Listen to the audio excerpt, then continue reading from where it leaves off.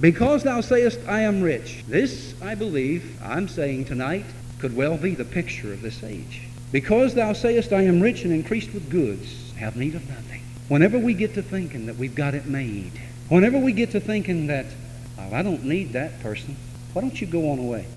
Whenever we get to thinking that we can just do our own thing, call our own show, we are in trouble, church.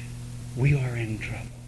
I know that we are to get off of our face before the cross and walk in the power of Pentecost, but we are not to walk in our own way. And the church of today is in danger of taking the Holy Spirit and the precious Word of God and turning it into a program and thinking that the program will succeed. There is only one thing that saves people, and that's Jesus Christ, preached through the power of the Holy Ghost, friends.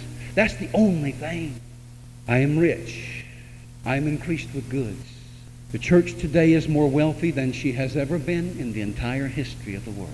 More goods are possessed by the church than ever in the entire history of the world. Materially, the church has prospered. But Jesus says, you don't know that you are wretched and miserable and poor and blind and naked. He said, you can't see. You can't see. You think you're okay. It's the same thing that happens in a backslider or a lukewarm Christian when he's sitting in an anointed service where the Holy Spirit is ministering, and all of a sudden the Holy Ghost rips the covering off of his eyes and shows him that he's sick.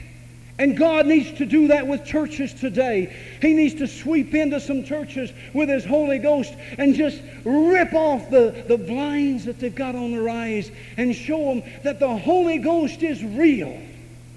You can't lock Him out of church, friend, and still have church. He said, you think you're rich, but I say you're poor. You think you're increased with goods. I say you're miserable. He said, you think you have need of nothing. I say you're poor, blind, and naked. He said, I counsel thee to buy of me gold tried in the fire, that thou mayest be rich, and white raiment, that thou mayest be clothed, and that the shame of thy nakedness do not appear, and anoint thine eyes with eye salve, that thou mayst see. Basically what he's saying there is you have no righteousness. You have your own, but you have no righteousness of mine. I want to give you my righteousness, that you might be clothed. I want to cover your nakedness and your shame. I want to anoint your eyes that you can see as I see.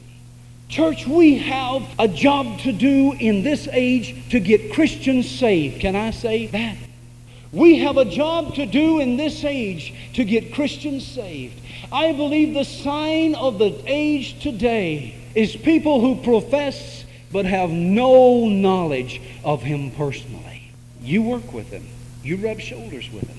You know that they profess but have no knowledge of Him. I believe it's a sign to the church that the end is near.